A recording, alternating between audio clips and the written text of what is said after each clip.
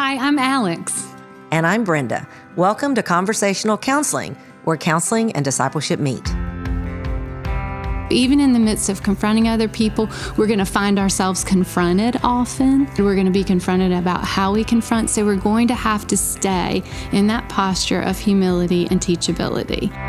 In reconciliation, this is where we're like clearing away the rubble and beginning to repair the ruins of the relationship and of the hearts that are involved.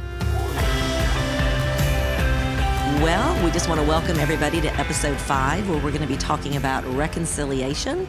And this is season 2 of our podcast, It's Bigger Than Forgiveness. And so, Alex, I think maybe a good thing to do at this point would be to give a high-level overview so we can help our listeners understand why we are saying it's bigger than forgiveness, because clearly it's not less than forgiveness. And we're going to have to cheer first that we finally made it to the pretty part of talking about forgiveness. So we do want to review. And first we talked about receive and remember. And those two things are our Godward orientation. They're our vertical. And so when we receive, we're talking about that we can be at peace with other people. We can't be at peace with other people if we're not at first at peace with God. And He pursues us in our sin, and so therefore we can pursue others. And so we allow God to set the parameters and give us the supernatural power to live as spiritual friends with one another. And that's what it means to just live in a Godward orientation before we can even really think about forgiveness. And then we have to be aware of our ongoing sin. So we have to remember that we're sinful creatures and we have an ongoing need for forgiveness. And that keeps us in a posture of gratitude and humility toward the Lord. And it reminds us and enables us to be more patient with other people. Yeah. And then in our third podcast, we talked about release, because sin actually creates a debt and it causes a lot of pain. And so one of the things that we want to do in releasing, and again, this is more of a Godward orientation, that we're going to the Lord and we're acknowledging the reality of the pain that's been inflicted upon us. And that's just really important. We would call that lament. But also, we are so blessed to have a person who cares so deeply about us that we can release this pain to, and who we can call upon to actually come and, be a part of the solution, or to hold our hearts and keep us free from bitterness. And bitterness is a real temptation. And we talked about that a good bit when we're walking through, messy relationships and trying to bring about a measure of reconciliation and restoration. And then we moved on to what we're calling wrestling. Our sound engineer helped us come up with a good R word. Wrestling. Wrestling. That's right. Sorry. As we would say in the South, wrestling. And that's with an R, y'all. But that's where we are going to overlook or confront. And the reason we're calling that wrestling is because it takes a lot of wisdom. We're kind of going through and in our own hearts and parsing out what is our responsibility, what has been hurtful but not sinful, where do we really need to confront if we're going to confront. And in the overlooking, we're basically just saying we're going to cover this matter in love. We're going to choose not to dwell on it. We're going to choose not to address it. And then in confronting, we want to go and we want to talk to the person. And we talked about how confrontation doesn't have to be ugly. It doesn't have to be this huge, event where, we're making war with somebody. We're actually coming to make peace with somebody. And we talked about some creative ways to do that, because, sin separates us from God and from other people. And our greatest goal when we go to confront someone is not even so much that we are reconciled with them, but that they are reconciled with God. And so that really is our motivation, springing from a heart of love and a heart of desire to see this person really be right with the Lord and at peace with God, and then at peace with their neighbor.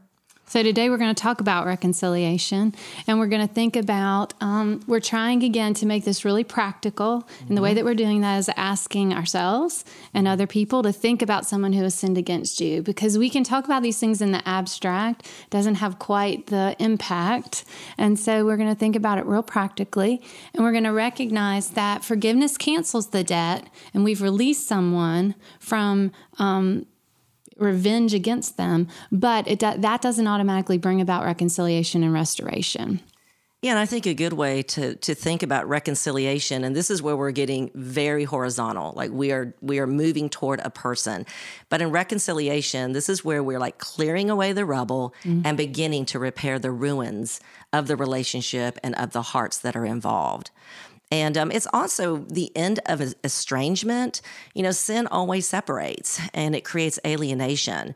And reconciliation is God's process of repair, where we've been separated people, where there could be unity, where there can be wholeness again. I like that idea of clearing away the rubble, repairing the ruins, because again, we're back to the element of time. This doesn't happen quickly. If you got a mess and a lot of brokenness, even when you've released someone, even when you're committed to walking in reconciliation with someone, it's going to take some time to clear away the rubble of what was broken and to really fully be able to feel re-engaged with someone.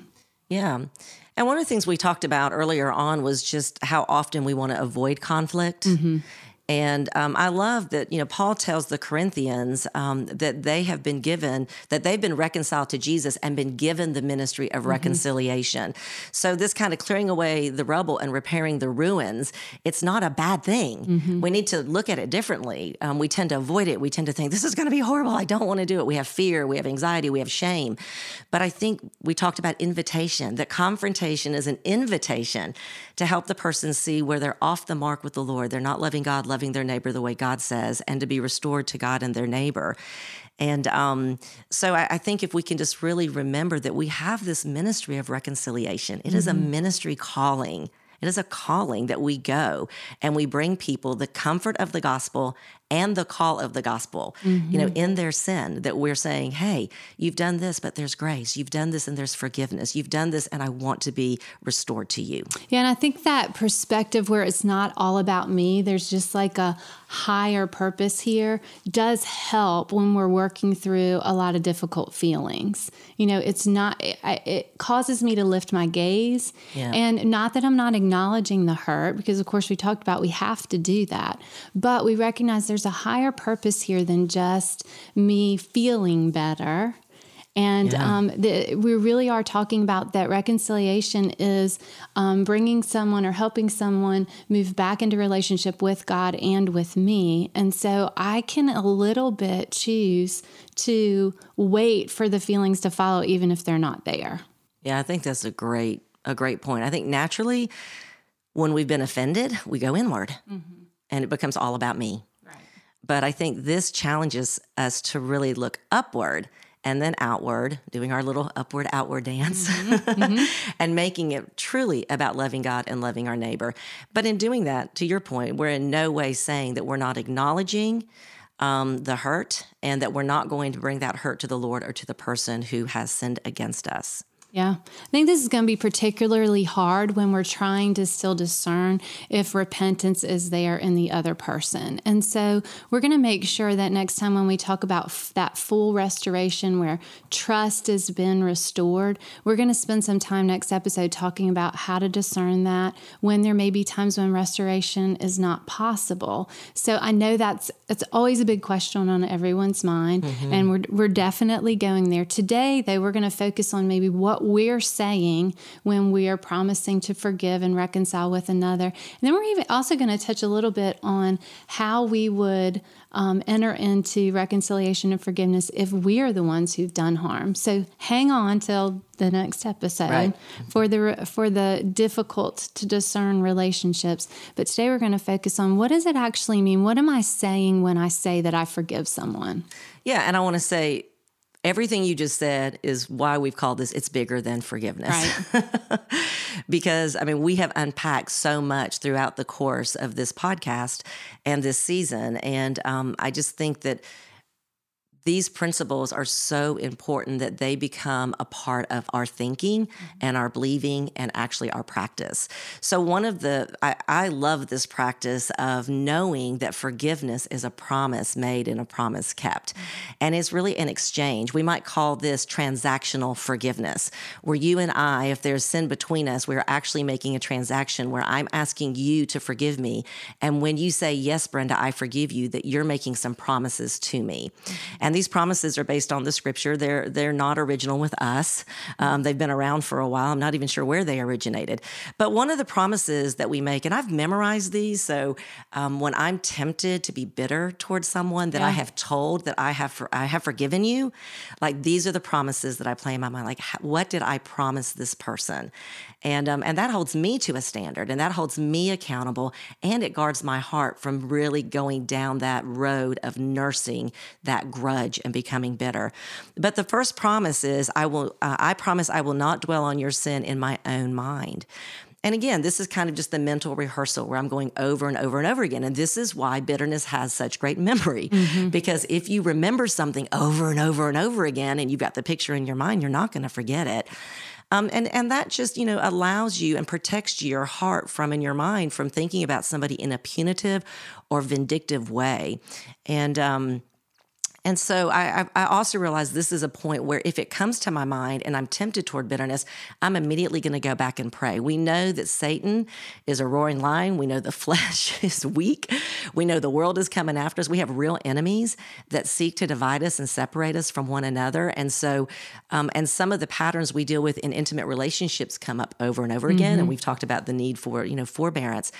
And so I think this whole idea of not dwelling on it in my mind is also a way to just go to the Lord and pray for that person, pray for my own heart, pray for continued reconciliation and restoration in the relationship. Yeah. And then the next promise is going to be that I promise not to use your sin against you. And so this is not to say that the sin is not going to ever be discussed again, because just like you said, there are patterns sometimes in sin that necessitate that we acknowledge things from the past. But it's particularly saying, I'm not going to be vindictive again. It'll only be brought up in a loving manner, and it's only going to be brought up in order to bring further healing and further restoration. So we all know the you always, you never conversations that we don't. So damaging. That we are probably prone to do. And yet, when we're on the other side of that, we know how damaging it is. I don't always do that. So we're really promising that we're going to stay away from statements like that. And but we are going to maybe have to discuss patterns, but it's going to be done only to bring out further healing. So I'm not bringing it up to hurt you. I'm not bringing up to heap guilt and shame and judgment on you. So I'm going to avoid those polarizing statements and going to try to promise that this matter is now a matter that can only bring healing and restoration, not further distance for us.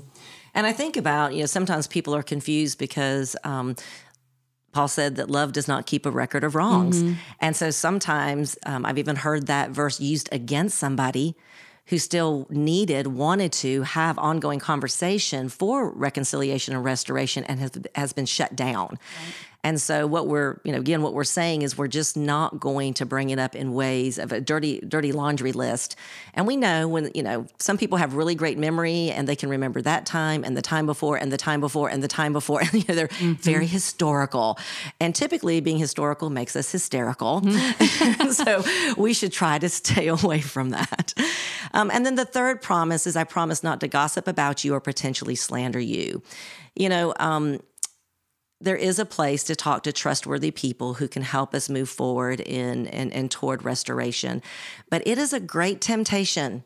And this is true of my life to this very day. There are some things in my life I think, I've been a Christian so long, I thought I was over that.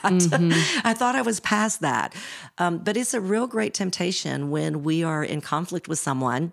And even after reconciliation has happened to go, I had a friend tell me one time that gossip makes us feel alive. And it really is true. There is something about it, And the Bible tells us gossip is like a choice morsel, so there is a delicacy in that. So a real temptation toward that. And we just want to make sure that we are really, seeking the best of other people in this process, whether we're in the middle of it or out of it.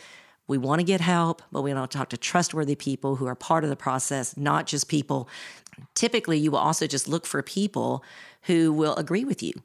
Right. So a lot of times when we run to people, are we going to that person who's really going to say, Brenda, like you are wrong. You are just as wrong, or this is your wrong in it. Or am I just looking for somebody to go, yeah, he was bad, she was bad, and jump on that bandwagon. And sometimes for me, that's almost meant seeking out wise people who I might perceive might disagree with me. And, you know, and that's a hard thing to do because people you trust tend to be close to you, but it's making sure that you're talking to someone who you know is not afraid to say the hard thing to you in the midst of whatever you're sharing. Because really what we're doing in all three of these promises is we're actually seeking to seek the good of the other person. And so we have to be very careful even of who we bring in. We all know that person who is our loyal friend who's never going to be able to see. And that's usually our phone a friend. Yes. Right? I was like, I need to phone a friend. I'm going to find that. I'm going to call that person who I know is going to take up my offense. Yes. You know. And I think, you know, it's also instructive to, if we're on the other side of somebody calling us, like, let's be trustworthy, point people back to Jesus. If somebody's calling us to gossip or slander, or somebody's calling us, they really need help, let's be trustworthy, not pass that on to other people, and be honest to the person who's calling us. So, all right. Well, Alex, we've been talking about confronting someone who sinned against us, but, you know, now I think we should shift our focus a little bit to how should we respond when we've been sinned against, or when we sinned against someone else and then we're confronted. Yeah, this so we're is kind the of flipping painful it. part. I know. It's like, what's worse, having to confront somebody or be confronted? They're both can just seem horrible if we don't see this as ministry of reconciliation, if we don't see this as gospel work and grace. Like, this is grace work. This is God pouring out his grace. If you can acknowledge your sin to confess it, and you have a friend, a faithful friend willing to confront you, like, that is so much gospel grace that we need to rest in that. Yeah, and I'm glad we're talking about this here because I think we need to remember that relationships are complex, and very rarely are we in a relationship where it's so clean that someone just hurt me and then I responded perfectly, and then I can go with this clean slate and confront them, and we can have this reconciliation. It just doesn't work that way in my life. No, Yeah. We sin, and then we sin in the confrontation part. So then we have to go back and talk about the original sin, and then all the sin that surrounded trying to make things right. Right? Exactly. Well, yes, that's the way it usually goes for me. It starts getting really tangled, and so even in the midst of confronting other people, we're going to find ourselves confronted often, or like you said, we're going to be confronted about how we confront. So we're going to have to stay in that posture of humility and teachability. Whether we're confronting or being confronted. But particularly when the tables get turned and we realize, I did something too. I'm going to have to be open to how the other person views me and what they saw. Yeah, I heard somebody one time say that we should have such a view that when somebody comes to us, we're like, that's it? Because if you really knew my heart and my thinking, my actions, you would come with so much more, right. Just to have that posturing of humility. Well, let's talk about some ways we can demonstrate humility and teachability. And one way is that, if we don't minimize, blame shift, or deny wrongdoing. A lot of times we can go and confront or be confronted, and there's always well, if you had done this, but only, I wouldn't have done that. Maybe when, all of these words that try to justify our behavior and our attitudes and our actions and our words. And so we have to lay that down. That's that inner defense attorney that wants to rear its ugly head. And he is strong in me. And we've been doing it since the garden. Ed Welch says that when we are confronted with our sin, we hide and we point. And it's exactly what Adam and Eve did. We hide by minimizing or denying, and we point when we're blaming other people and shifting the responsibility to someone else. Yeah, it's been going on a long time. Yes. So another way I think to demonstrate humility is, a lot of times when we're going to someone or we're being confronted by somebody, a lot of times they've actually sinned too. Right. And it's really easy to become focused on their sin. And I think about a pie. If somebody sinned against me and their sin is 80%, but my sin is 20%, God wants me to take responsibility, 100% responsibility for my 20%. And that can be really hard because it feels like the scales are really uneven.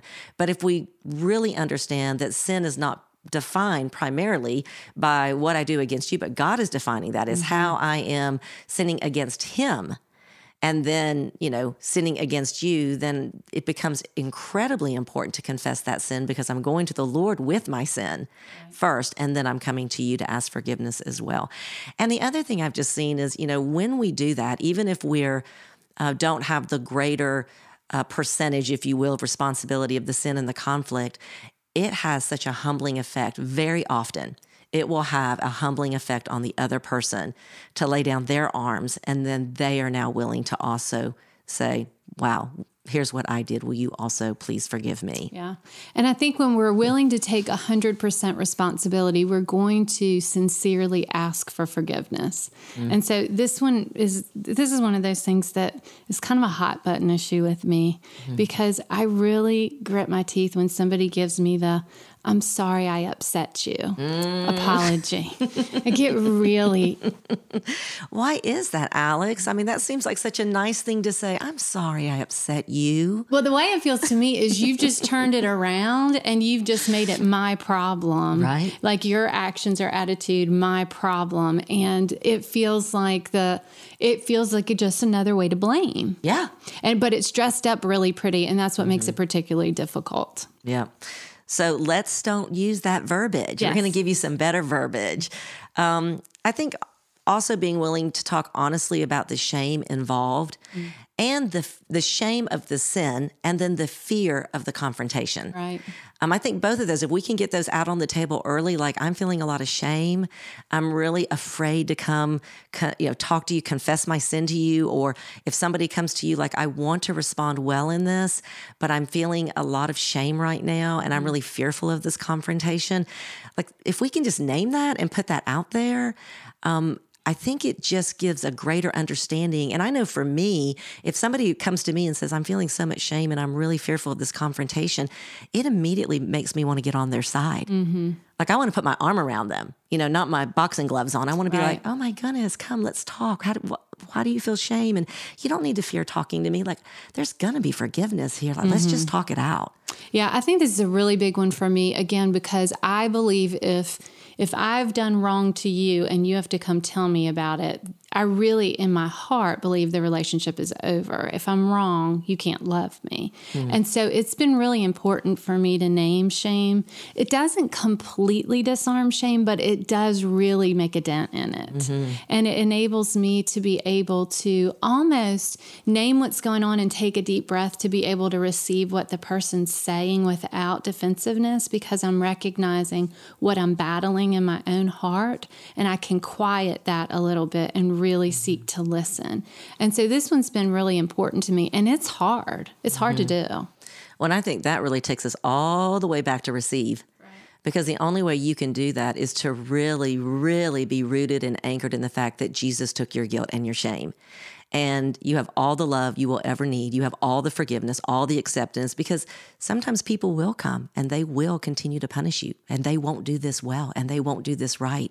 And it might even end a friendship. Like, so it can be, some of that fear is like, yeah, between man and man, it may really go south. Mm-hmm. But then to be so rooted and anchored that And one more thing about it, because I have spent a lot of time over the last several years studying shame. One other thing it does is in the moment that someone comes to tell me that I've done wrong, I immediately, this is going to sound maybe weird, but I leave myself and I stand to accuse myself. Mm-hmm. And being able to say how I'm feeling lets me be able to stay with myself, so to speak. Mm-hmm. And so, yes, I'm tempted to defensiveness, but for me, what I'm even more tempted to is I'm going to cross-examine myself. Like I'm tempted to self-condemnation in that moment. So naming shame helps me to say, okay, this is where I am. I don't have to go over here and become my own prosecuting attorney. So we're tempted to be the defense attorney, but we're also tempted to be the prosecuting attorney. That's a great point. Yeah. All right. Well, another way we can show humility and teachability is to ask them, not just what we did, but what was the impact? Yeah, I love this one too, because so often we, when I've been confronted, now I've named shame, but now I just want to get to the place where we can be reconciled as fast as possible. Mm-hmm. So I want to say, please forgive me. I don't want to, I don't like, I'm sorry you feel that way. I want to say, please forgive me, but I want to get there really quickly. And sometimes in getting there quickly, it leaves the other person who's been harmed feeling hollow or empty or even left out because it's almost like I've checked the box and just done what I knew I had to do. I think this question helps slow that down a little bit and helps to be able to say, okay, I understand that I said that thing, but can you tell me how that made you feel? Like, how did that impact you? What has been the ongoing narrative in your head after that happened? And so it enables me to go a little bit deeper and to really make a full confession and asking of forgiveness instead of a kind of a checking the box. Yeah, and I think it's so good for the person making the confession to hear the impact because it is actually a deterrent to continue to sin against the person. If you never hear that impact, it's like, okay, I sinned, you forgave me, whoop, we can just move on. But when you begin to say, or I begin to tell you, like, this is how this really hurt me, now your heart is grieved over your sin. So often we don't grieve over our sin. And if we're not grieving over our sin, we're probably not going to be mortifying or putting our sin to death. Like, it's just not that big of a deal. So I think that really helps that as well. You know, another reason I like that is because when you said this is a transaction, we can be tempted to think that that means it's not relational. And when we get to this part of talking about impact, we're really recognizing that it's not transactional in the sense that it's devoid of emotion, it's devoid of just personhood, right? Like there's something, you could have said that thing to someone else and it could have been sinful and it impacted them in a completely different way. But when I'm telling you how it impacted me, we're able to move together in reconciliation because we're actually moving towards another person. We're not just exchanging something. Yeah, no, I think that's a really good and helpful point. I think it can really be helpful as well to be prepared to tell the person how you are going to change or be different, what your plan is for the future, and let them know you're going to work on it. Like, that's real repentance. If, you're confronted or if you sin against someone and you don't have any plan to change, and particularly this is a habitual ongoing thing, that's just not true repentance. And that is going to really inhibit restoration and what we're going to talk about in our next episode. And again, so this may not be one conversation. Right. Because if you're me, again, and you're shutting down, like I only maybe be able to get to the place of saying, please forgive me. How has this impacted you? And it might take me a while to process through what really happened to be able to have a follow-up conversation to say, okay, what is helpful in the future? What can I do? And the next question is, asking, is there any other way that I've wronged you? I might not be able to take that much information in one sitting. And I've made this mistake many times in my marriage because I, as the one confronting, come ready. I've got all my points. But, Mason may not be ready to receive all of that. And it's not really for the good of the relationship to unload all that. And so we have to be able to be honest with one another of like, okay, I understand to this point. Can you give me a pause here? And can we pick up again tomorrow morning? Yeah, that's so good. So it's ongoing, relationally ongoing. Well, another way we think we can be humble and teachable is to make our confessions specific and not general, and to use biblical categories. It's easy just to go into somebody and say, hey, man, I was a jerk. Yeah. I'm sorry. I hurt you. Yeah. Right. But, it would be better to say, I sinned by being selfish when I demanded you do it my way, and I was unloving and impatient because I wanted to be in control. And, to get from I was a jerk to that other language is going to take time in my own heart. And we talked so much about that in the first 3 episodes of all the work that we need to do before we even come to somebody, because that is such a hollow confession. Yeah. Really. So specific, not general, and then using these biblical categories. And not only that, what you did and what you admitted was you talked about, you alluded to behavior. I was selfish. I demanded behavior. And I was unloving and impatient. Now we're talking about attitudinal. We're talking about heart level here. So you took your confession to another level by saying, it's not just my outward behavior that was sinful. I'm even acknowledging that my heart posture towards you was sinful. Exactly. Very good.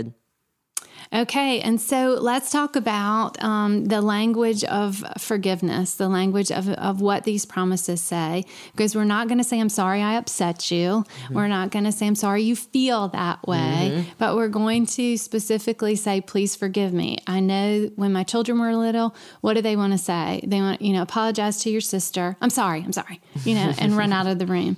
We are going to try to lean into the language of please forgive me. That's what we're asking for. And so we're going to use it. Please forgive me for, and we're going to name what we've done. And we're going to try, like you said, to use biblical terms around it. I was selfish. Please forgive me for being selfish. Please forgive me for being harsh. And then if we can, like you did a minute ago, even acknowledge the heart. I was impatient when I did that. I was unloving towards you. And then we're going to talk about, I realize it affected you by this, or I realized this is what happened when I did it. And that's our acknowledgement of the impact of our actions.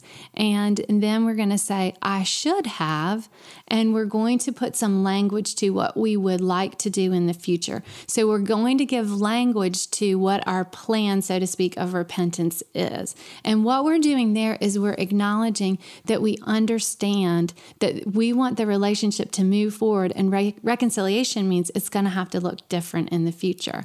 And I think we can see from these three elements, if we can make this good, hearty, rich apology if we've sought to really understand when someone's come to confront us these things. What did I do? How did that affect you? And what would you have wished that I had done? Those are really the three elements of the apology. What did I do? How did it affect you? And what do I want to do in the future? So I hope it feels a lot, again, less transactional and more relational and more like what reconciliation should be. Yeah, and I think something so beautiful happens when we do it this way, and I've seen it a lot in my close personal relationships, and that is I may go from being pretty upset with the person to wanting to defend them. Right. Right. All of a sudden, when you come to me with this humility and this teachability, rather than going, you're darn right you did all that and you did more, I'm more like, oh, it's okay. It wasn't that bad. It wasn't that bad. I mean, I could just have been irate 10 minutes ago. But it's amazing just how humility begets humility. And all of a sudden, when you come with such a humble, teachable posture, my heart melts. And then I want to be for you and not against you. And sometimes I even have to make myself acknowledge okay, yes, I see you sinned. I will forgive you, because at that point I almost just want to cover it and go, really, it's okay. We don't, we can just don't even go there. This just makes me feel so sad for you. I feel so bad that you're so humbled and that you're so, broken over this, but that's just a beautiful place to be. And I will say, in counseling with couples, this is one of the hardest transitions for me to get people to see. They just want to go back to, I'm sorry, I apologize. And I just hope that through a teaching like this, we can see the richness of what the whole picture would look like, and how, like you said, it's not just about, I'm making a promise, you receive the promise, but it's a whole relational dynamic where I am demonstrating something about my relationship with the Lord and my desire for relationship with you. As a result. And it's beautiful. It is gospel. Yeah. It is gospel. And we go back to that language you used, clearing away the rubble. If we get to this level of apology, we have cleared all the rubble. That's right. It's there's nothing left to say, and we really can start to rebuild. Yeah. Well, I know one thing we just talked about is we do have to be careful not to judge repentance by the quality of the confession, because not everybody you talk to will know this. You know this now, right. But not everybody else is going to know it. Yeah, I call this weaponizing good teaching, and we do this. And you mentioned marriage counseling. When I talk to couples and I do try to teach what a good apology sounds like, and then it becomes weaponized. Well, see, you're not really sorry because you didn't say that you were impatient with me. And so, Alex said. Oh, yeah. I love that one the most. Alex said. It's no. Jesus said. Yes. Yeah, please don't use me as a weapon in your relationship. Yeah. So we love to teach this. We think it does really help to to completely clear away rubble and leave place for rebuilding, but we want to recognize that we're all works in progress and that someone can be honestly repentant and not use the exact language that Alex and Brenda just said on that podcast. Like they really can. So we want to give grace even here in the way that we receive someone's apology. And I think, in particularly our more intimate family and friend relationships, we need to learn this. We need to model it, let it become our practice.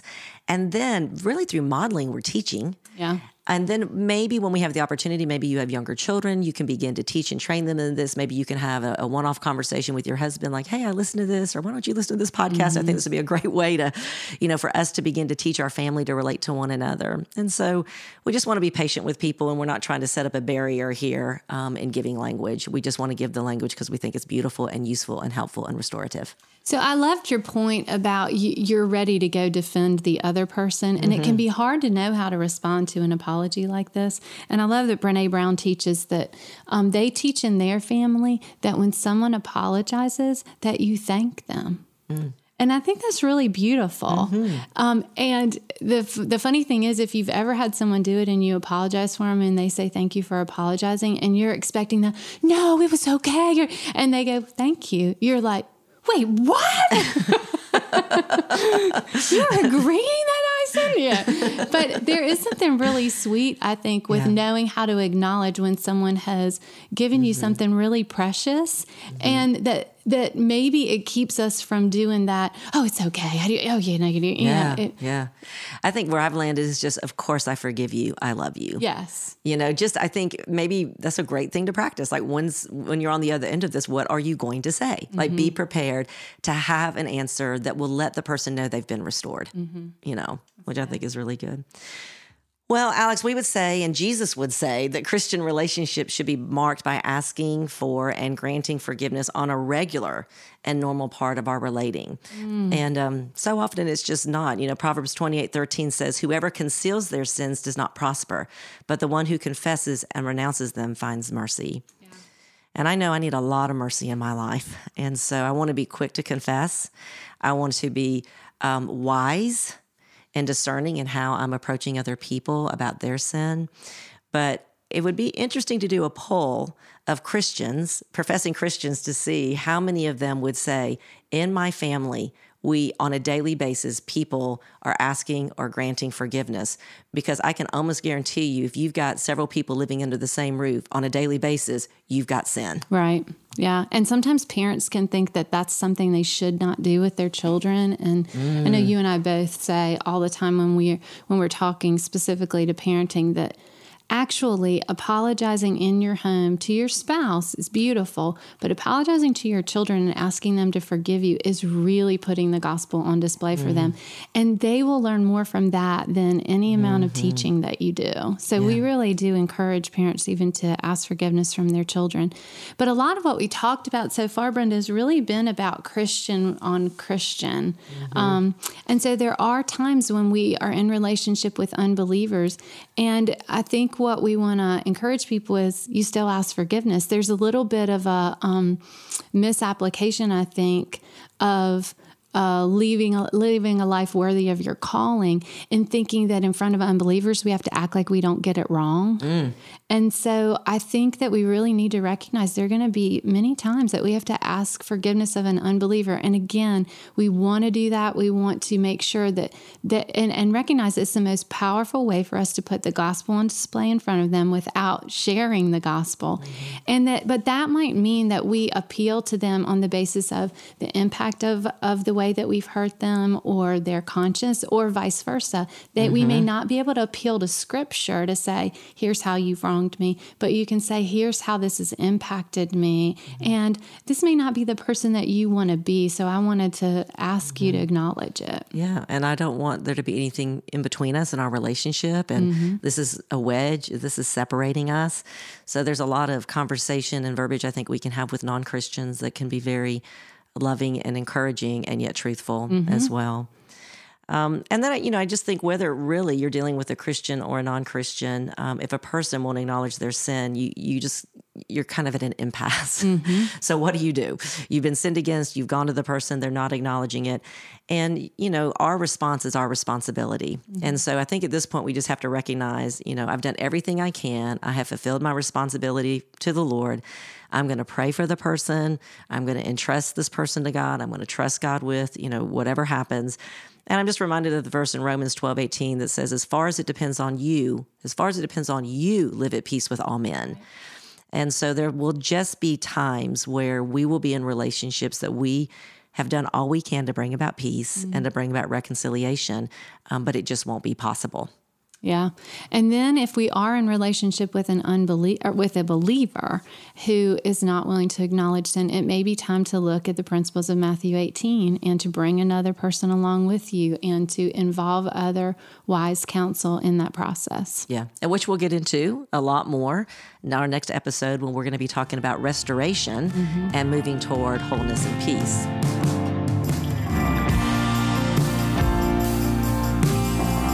For visuals and discussion questions for this podcast, sign up at knownministries.org.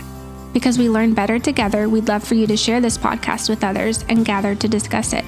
If you take a moment to like, follow, subscribe, and rate this podcast, it'll help tremendously. We'd love to connect on social at Known Ministries.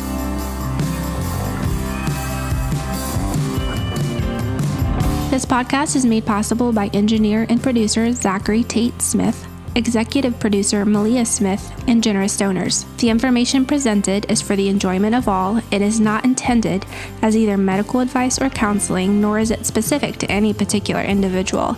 It is not intended to replace counseling, medical care, or professional advice. Please contact 911 if you're having an emergency.